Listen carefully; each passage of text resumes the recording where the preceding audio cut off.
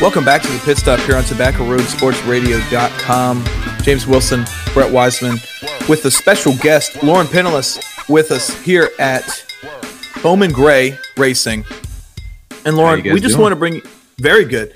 We just want to bring you on and talk about, well, it's been a while since we've had Bowman Gray Racing, so we just want to talk to. It has been an unusual time for the whole world, but it's been unusual for us. Yeah. Yeah, it's been way too long to just have the Madhouse go quiet. The only event there was Winston-Salem State football, and even then it was to I think family only, as far as I heard. I don't know that people could actually go to those games either. So it's weird to just pass by it and hear nothing and see nothing and just see that it's an empty stadium that has gone relatively unused for over a year now. Yeah, but I've got some good news. Is that as you guys are aware of, that's the whole reason I'm here. We will not be silent for too much longer. So on June the 5th, we have our opening night, our Hayes Jewelers 200 for the Brad's Golf Carts Modified Series, opening up on June the 5th. Absolutely, and we're going to be there in some form or fashion pretty much every single race, every single weekend we can be, because, well, this whole show started around Bowman Gray Racing in January of this year, and it's extremely exciting to actually finally get good news about Bowman Gray Racing. Yeah, absolutely. We're ready to go. It has been it's been a challenging time trying to figure out if we could go back racing, what that would look like, what the restrictions would look like. So it's been, I wouldn't want to be the decision makers. I wouldn't want to be Governor Cooper. I wouldn't want to be, the president, all the doctors advising. They have incredibly challenging responsibilities. And it has been tough on us as well. And all the businesses out there, we talk to businesses all the time. It's been a difficult time trying to figure out how to move forward. But it looks like maybe we're getting to the end of this thing and we'll be back to normal.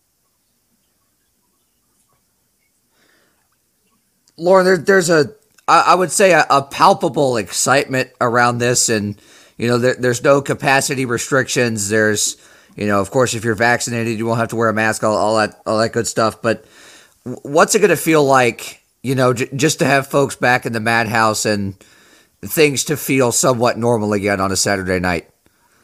Yeah, it'll kind of be, we'll have to see on June 5th. I imagine it'll almost be in a way emotional because this whole time, we as racing management have been just looking at the field before us that was laid out before us and kind of like, all right, how do we open up? What is it going to look like? Do we have to mark off seats and put people in designated groups and have reserved seating? And now knowing, as you mentioned, Governor Cooper has eliminated all the restrictions on mass capacity gatherings and on social distancing. So we'll be able to go back to seating just like it was in 2019.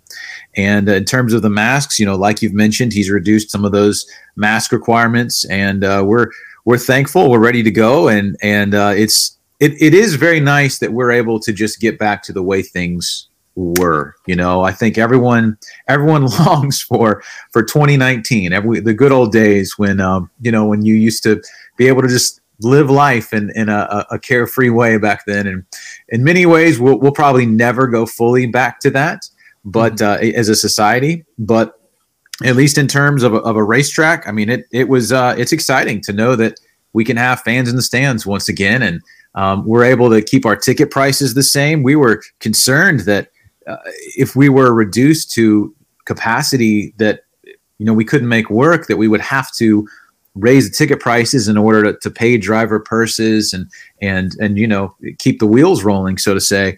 But we're pleased that we're able to keep our ticket prices the same as they were in 2019 and the previous year. So adults, it's only going to be $12 tickets for adults. For children 6 to 11, it's $2, and for children 5 and under are free. So we're excited. June the 5th. First race starts at 8:00. Ticket gates open at 6. First race at 8. So ladies' night is still happening, though, right? No, actually, we're not having any ladies' night this season. We actually, as we were preparing for opening up under COVID restrictions, and we were considering, all right, what are we going to have to do just to make it economically work? What are we going to have to do with a reduced season? We just had to make a lot of tough decisions. And even now for this season, no, we're not going to have any ladies' nights. But, we've kind of felt that our strategy for the longest time has been that we try to keep ticket prices very low. I mean, we try to be family-friendly, affordable entertainment so that on any given night that you go, you're going to be able to get in with you and your family are going to be able to get in for a very reasonable price. We run a tight ship so that when we say we start at 8, I mean, we start at 8 and right. We're over by 11:30 so that everyone can kind of, we run a tight ship. So there's constant entertainment the entire time. We're done at a reasonable hour where you can go home, get a good night's sleep, head out to church in the morning or whatever you're doing that Sunday. And so we think it's great family entertainment, and who knows what it'll look like for the future for 2022 and 2023. We do have an abbreviated season this year and a few things that we're having to kind of switch around. But the good news is, we're excited to be able to throw that green flag. Sorry, Dave, I didn't mean to cut you off. As far as the competitive side of things, who are some drivers we need to watch for in that Hayes Jeweler 200 and the season going forward in Brad's Golf Carts Modified Series? Oh, well, that is the question of the day, because of course, anyone, when you think of modifieds at Bowman Gray Stadium, probably the two names that inevitably will come up are Burt Myers and Tim Brown. Together, they have been fighting neck and neck for the championship in the last few seasons, and they pretty much traded the championship back and forth for the last few seasons. So they're definitely two that you always want to keep an eye on. However, one of the great things about Bowman Gray Stadium Racing is we've got a full field of cars, and on any given night, any of those guys could win. I'm not even sure. With the field coming back, we haven't really even had all of our practice sessions yet. We haven't found out all of the details about which driver is going to be in what car, and this guy's driving for this car owner this year. But some guys you'll definitely want to keep an eye on. I believe Jonathan Brown is coming back. He has been a contender for the longest time. Jason Myers, of course, Burt Myers is a brother. I've thought for a long time that I'm eager to see him win his first championship. I predicted probably the last couple years that, this is going to be his year because he's one where he's just always right there up until the end, but has never quite sealed the deal. And I'm eager to see him, do that one year. Of course, then, we've got guys like Chris Fleming. We've got guys like Lee Jeffries. I could just go down the list, John Smith, just people who have won time after time after time, championship after championship. We've even got a bunch of new young blood upcoming through the field. We've got, John Holloman, I think, is one to keep your eye on.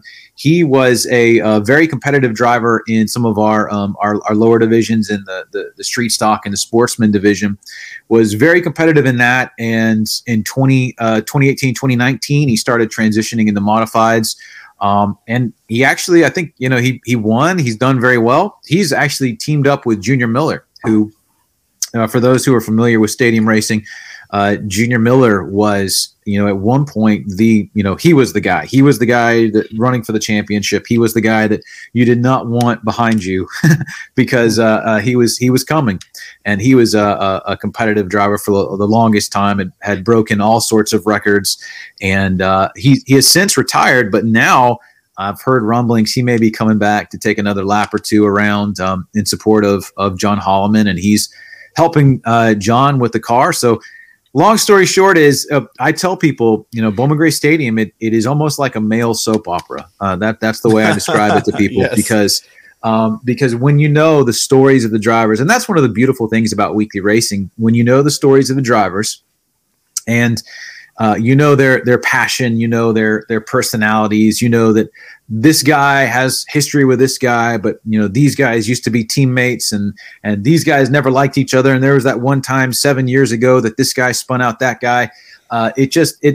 That's what makes it exciting. That's what makes it incredible, to where the more you learn, like many things, like many sports, the more you learn, the deeper you go, just the more amazing it is and the more nuanced it is. So there are, I would say, dozens of guys over there to keep your eye on, and it'll definitely be exciting, definitely be worth watching. And 200 laps. I mean, we don't start off the season. A lot of guys, a lot of tracks, they may kind of dip their toes in the water at the beginning, but not us. I mean, we start off our season with our longest race.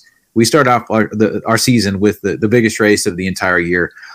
So the track will be different. Normally, there's been some construction there, and so that we washed off the track, and so there's some uncertainty about the track conditions. The drivers are wondering, will it be like it was in 2019?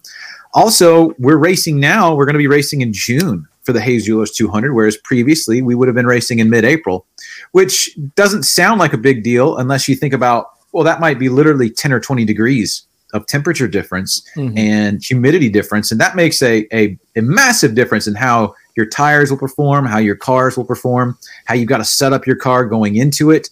So it'll be interesting to kind of see with all of the changes what shakes down. And we have a Friday practice session that's open to the public. You can come on out. Starts at noon, and then qualifying is at 5 o'clock that evening, 5 to 7 that evening, the Friday right before the first race, so Friday, June 4th. And it'll be interesting to see what happens then and what happens in qualifying and how the field gets set, because this year will be unusual for many, many, many reasons.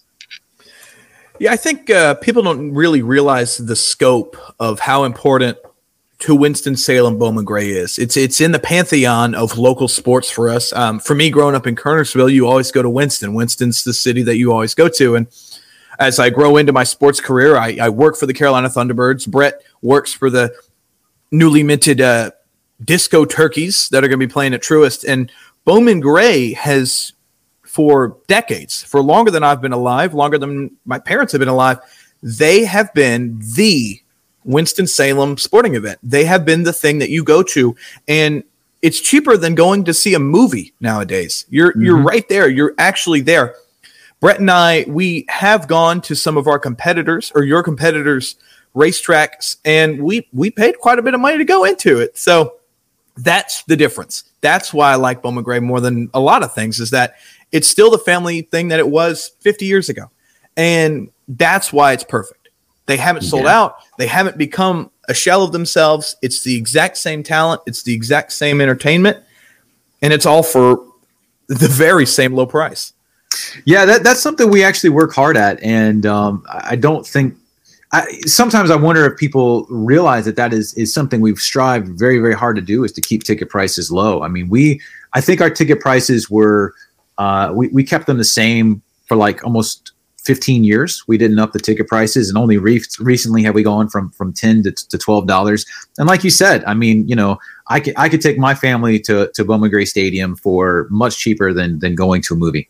And we have great concessionaires there, so and souvenir vendors. So if you want to come and get concessions there, we've got some great options. But if people want to bring in their own food, that's an option as well. And I'll see lots of people just kind of bring in their coolers, bring in some pizzas or some a bucket of chicken or something like that, right.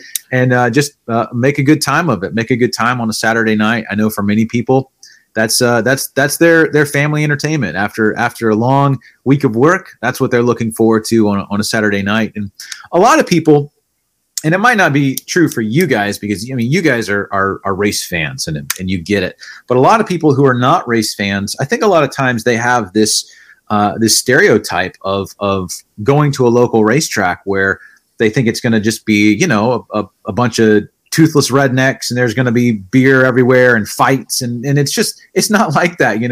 We've had people visit and they're like, oh, this is just like good old hometown America. Like, this is a slice of everywhere else. Like, this is my neighbors and the people I go to church with and the people I work with, and it's just great family entertainment. And that's what I really like seeing too, is the generations who have come up, where we have people over there who are bringing their children and their grandchildren, and it's just a part of their family tradition to get tapped into the racetrack and to know what they're doing on a Saturday night. They're going to go enjoy, like you said, a piece of history. And to tie in with that, you mentioned Bowman Gray Stadium being a part of Winston-Salem's history. I'll tell you, just a lot of people aren't, I think, aware of how instrumental Bowman Gray Stadium has been to Winston-Salem's history and to NASCAR's history. As a matter of fact, Right. Winston-Salem, Bowman Gray Stadium is NASCAR's first weekly racetrack. So NASCAR was started in 1948, and then some of the people who started NASCAR started racing at Bowman Gray Stadium in 1949. That was Bill France Sr. and then Alvin Hawkins were two of the people behind racing there. And it has stayed in the Hawkins family. So Joe Hawkins ran it, and then Eloise Hawkins, who was Alvin's wife, and then their daughter and their son-in-law, and now actually grandson, Gray Garrison, the promoter over there, and Jonathan Hawkins, the general manager over there. Both of them are grandsons of Alvin Hawkins, so it's been in the family. But it was actually NASCAR's first weekly racetrack, and the division of racing there, there were no divisions. It wasn't like you had this division and that division and modified and sportsman and street stock. It was just, cars. And that ended up being the cup racing. I mean, that was where cup racing got its origin from there. So if you look at the people who have raced at Bowman Gray Stadium, the people who have been working on cars back in the pits, I mean, it's pretty much a who's who of NASCAR. That's where Richard Petty won his 100th race. Ralph Earnhardt, who is Dale Earnhardt Sr.'s father. Ralph used to race at Bowman Gray Stadium. Lee Petty, Richard Petty's father, raced there. You've got the Allisons, of course, the Myerses. You've Richard Childress. He grew up in the area. He hawked peanuts in the stands, and he fell in love with racing. And then the rest is history. So it's just it's a who's who of NASCAR history, and it's been a part of Winston-Salem's heritage for over 70 years. It's a track that's not only known in Winston, but it's known in the entire world. If you know oval racing, you know stock car racing, you know NASCAR, then you surely ought to know Bowman Gray. And we hope to see all of you guys there. Thank you so much for coming on, Lauren. June 5th, the Hayes Jewelers 200. We are going to be there. We hope to see everyone who's listening there. It's going to be the main event. And like you said, it's going to be a lot different than the Hayes Jewelers race we're normally used to. But thank you so much for coming on, and we'll see you there on June 5th. Yeah, no problem. And I should mention, we've got 4 divisions of racing every single night. So come on out. June 5th, we'll have racing for our modified sportsman, street stock, stadium stock divisions. You can find out more about our schedule or directions or email list or anything you want to do on our website at bowmangrayracing.com. Coming up, Brett and I are going to talk about Circuit of the Americas and maybe a little bit of Brad Keselowski news. Next.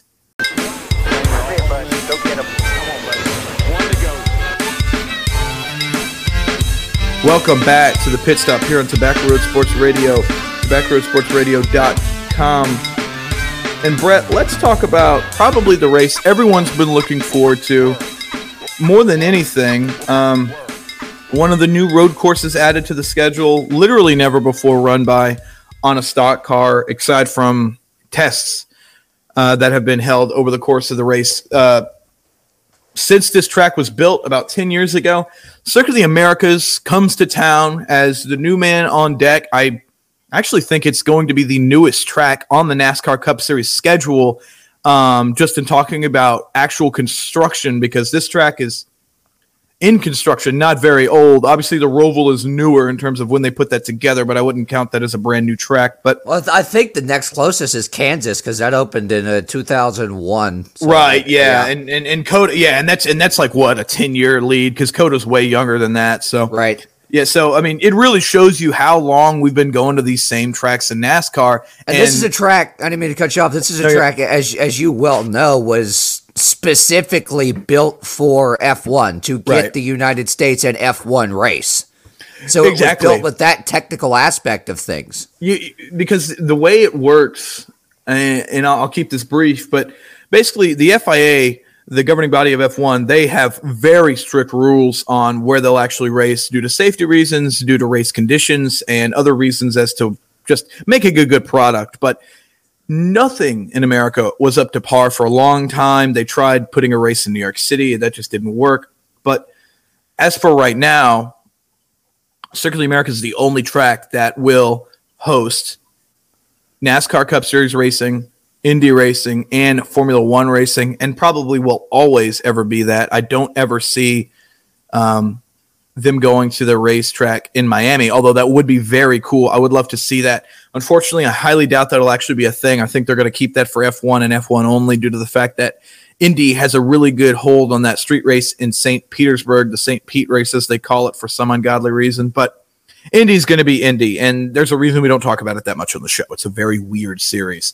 Why watch Indy when you can watch NASCAR and F1? It's like the weird Frankenstein of those two racing series. But COTA to me is a track that a lot of people need to realize this is not built for NASCAR. And I don't think it's going to be. These cars right now aren't built for this either. And no. The thing that got me, I was watching FS1 the other night and on Race Hub, and Mike Joy, Jeff Gordon, and Clint Boyer were talking about this. And if there's anybody that knows how, in NASCAR, that knows how an open wheel car works, it's probably Jeff Gordon. And he has been in attendance at every one of those F1 races that's been at COTA. And the thing he talked about was, and Mike Joy talked about driving around there in like an old style Trans Am or something that's pretty similar to what you'll see on Sunday. Right. But it's very technical, and it's designed for an F1 car that brakes a lot harder, that brakes a lot better, that's designed for tight corners, heavy braking zones, all that kind of stuff. What you're going to see Sunday out of stock cars and a current gen car that is not at all designed for this is a lot of cautions and a lot of dive bombing. Absolutely. And I think people need to realize there's this phenomenon that I can't explain to anybody. They don't seem to understand what I'm trying to say when I say this, and I hope you will. When you bring like stock cars to a track that was designed for F1, the track gets bigger. And what I mean by that is I'm not saying it gets wider, but the simple fact that stock cars are far slower than an F1 car, the track gets bigger. You have more room to make mistakes, but you also have more room to pass. These turns that we watch F1 races and say, oh, this is so hard. How do you get around that? Or the S's, once you get up the hill and you take that left-hander and you go straight back down the hill and you go down all these S's, that's not going to be that challenging. What's going to be a whole lot of fun is a lot of these right-hand corners. That starting straight that then goes into that crazy left hand that easily puts out one to two F1 cars per race. What's the name of that? What's the name of that turn? That turn has a name. What is it? No, I don't know. I don't do that stuff. I'm not that much of an F1 nerd, but I'll tell you, it's going to eat up these cars, and it's going to be a whole lot of fun. It's going to be like you remember the Tums Hartburn turn? The Tums Hartburn turn at the Roval? This is that on steroids.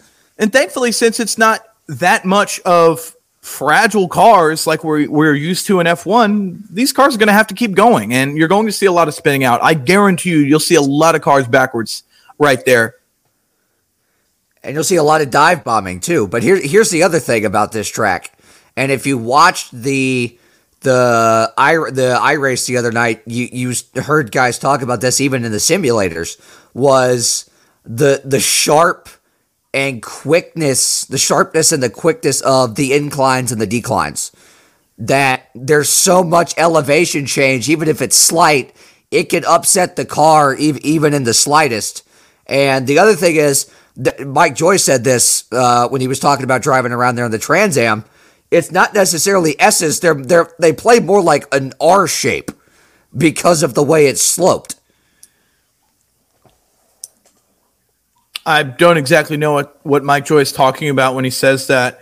You'll have to explain that to me after we finish the recording. I have no idea what the hell Mike Joy is talking about. But I'll tell you this. I have been there.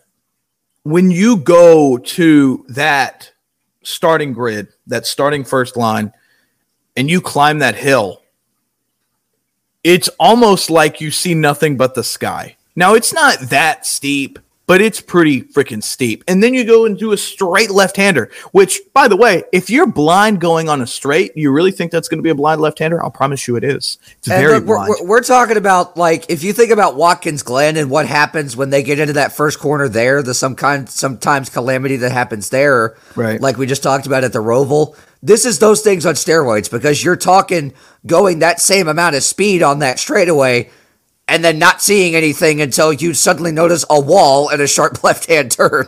Oh, even with practice, I love NASCAR, you know that, but these stock car drivers especially guys who have very little road course experience, they're going to be eaten alive out there. The most talented guys in the world are going to be eaten alive on Sunday. I'll promise you that. For those who are, and here's where the guys that tested have an advantage. I mean, yeah, a little bit. I'd say they know the track a little bit. They've already gotten out there. They're going to feel a little bit more comfortable coming into that practice session. But I'd say once you start racing, throws almost all of that out of the way because it's only 3 drivers. So it's not like we got to see 4 guys per manufacturer. So I don't necessarily, I don't feel bad because we even talked to Corey LaJoie about this, who was almost complaining that Chase Elliott got to go and run the road course, even though he already has that much experience. That's not going to guarantee him the win, you guys. He's still, look, here's the thing. If he's that talented that you think he doesn't deserve the experience, then that's probably why he gets to go. Do you see what I'm saying? The fact that he is that road course talent is exactly why they put him there. If you tried hard enough, he would have had an advantage regardless. So, I mean, he just seems to figure out how these stock cars drive. I promise you, guys, stock cars are not made for road courses. They never have been, ever. They understeer like crazy. They're way too heavy. They have literally no aerodynamics. And it's almost impossible to fathom a giant brick with 1 billion horsepower and 4 tires the size of Texas going left and right and left and right and up and down. The fact that you can complete 1 lap in a NASCAR stock car race at Watkins Glen, at Sonoma, at at Circuit of the Americas in Texas is just vastly impressive. So I'd say watch the Truck Series race, watch the Xfinity race, watch everything there, you guys. This is going to be great. It's going to be a whole lot of fun. With that, we still have other things to talk about. And then this is pretty big free agency news, pretty big silly season news.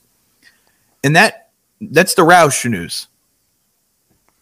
The Roush news that specifically involves someone that we never thought in a million years would go to Roush. I thought he'd go home before he'd go to Roush. Yeah, Brad exactly. Keselowski. I mean, Brad Keselowski's 37.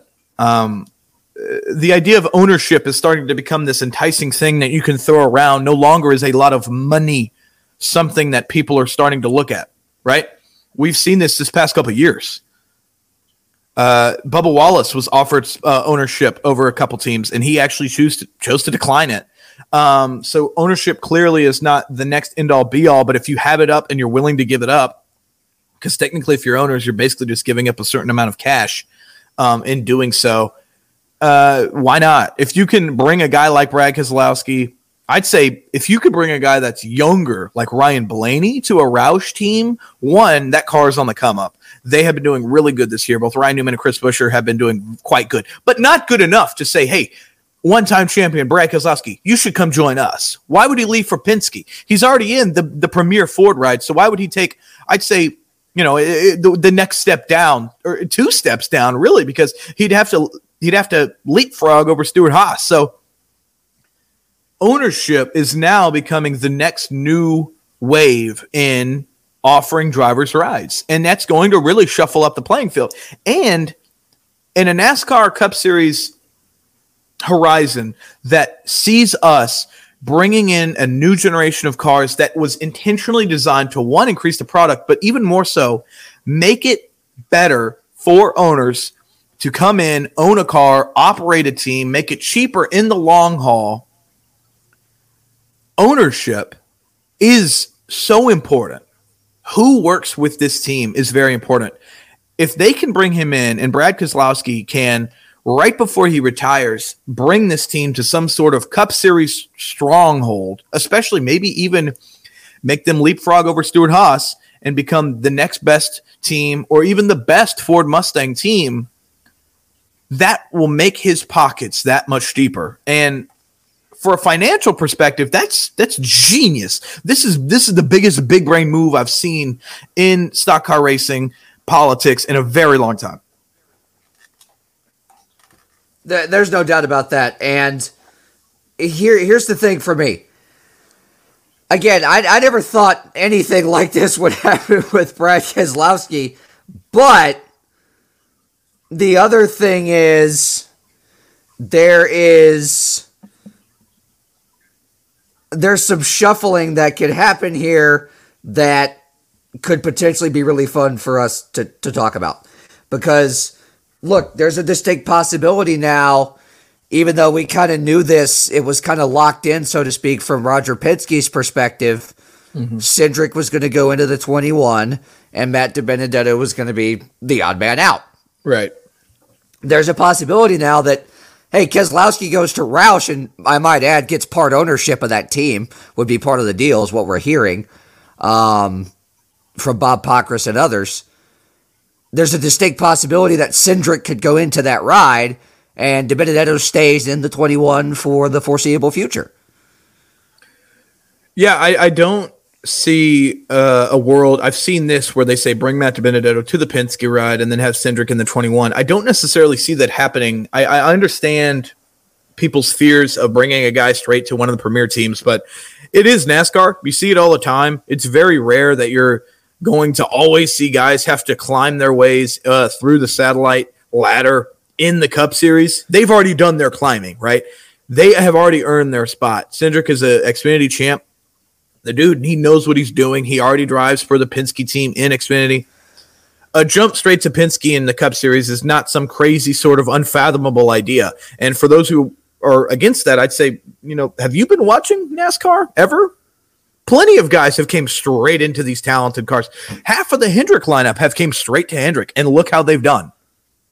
Okay? Exactly. They've come through the stable, and that's where having Junior Motorsports, where it is as kind of an Xfinity satellite team, comes into an advantage. Right. In fact, the half of Hendrick that I'm talking about, William Byron and Alex Bowman, they're the two guys who have race wins this season. In fact, they're 2 of 3 at the team to have race wins this season. You know who doesn't have a race win this season? Chase Elliott. So bingo. Why do we have this fantasy that guys can't come straight to a top dog team? If they look good enough, take them to a top dog team, because guess what? It's NASCAR. If they suck, move them out the next year or fire them halfway through the season and put someone else in the ride. Put Joe Gibbs himself in one of those rides. Who cares? Do something. If you as a NASCAR team are not always trying to give yourself the driver advantage and the mechanical advantage every single race, every single day, you should stop racing.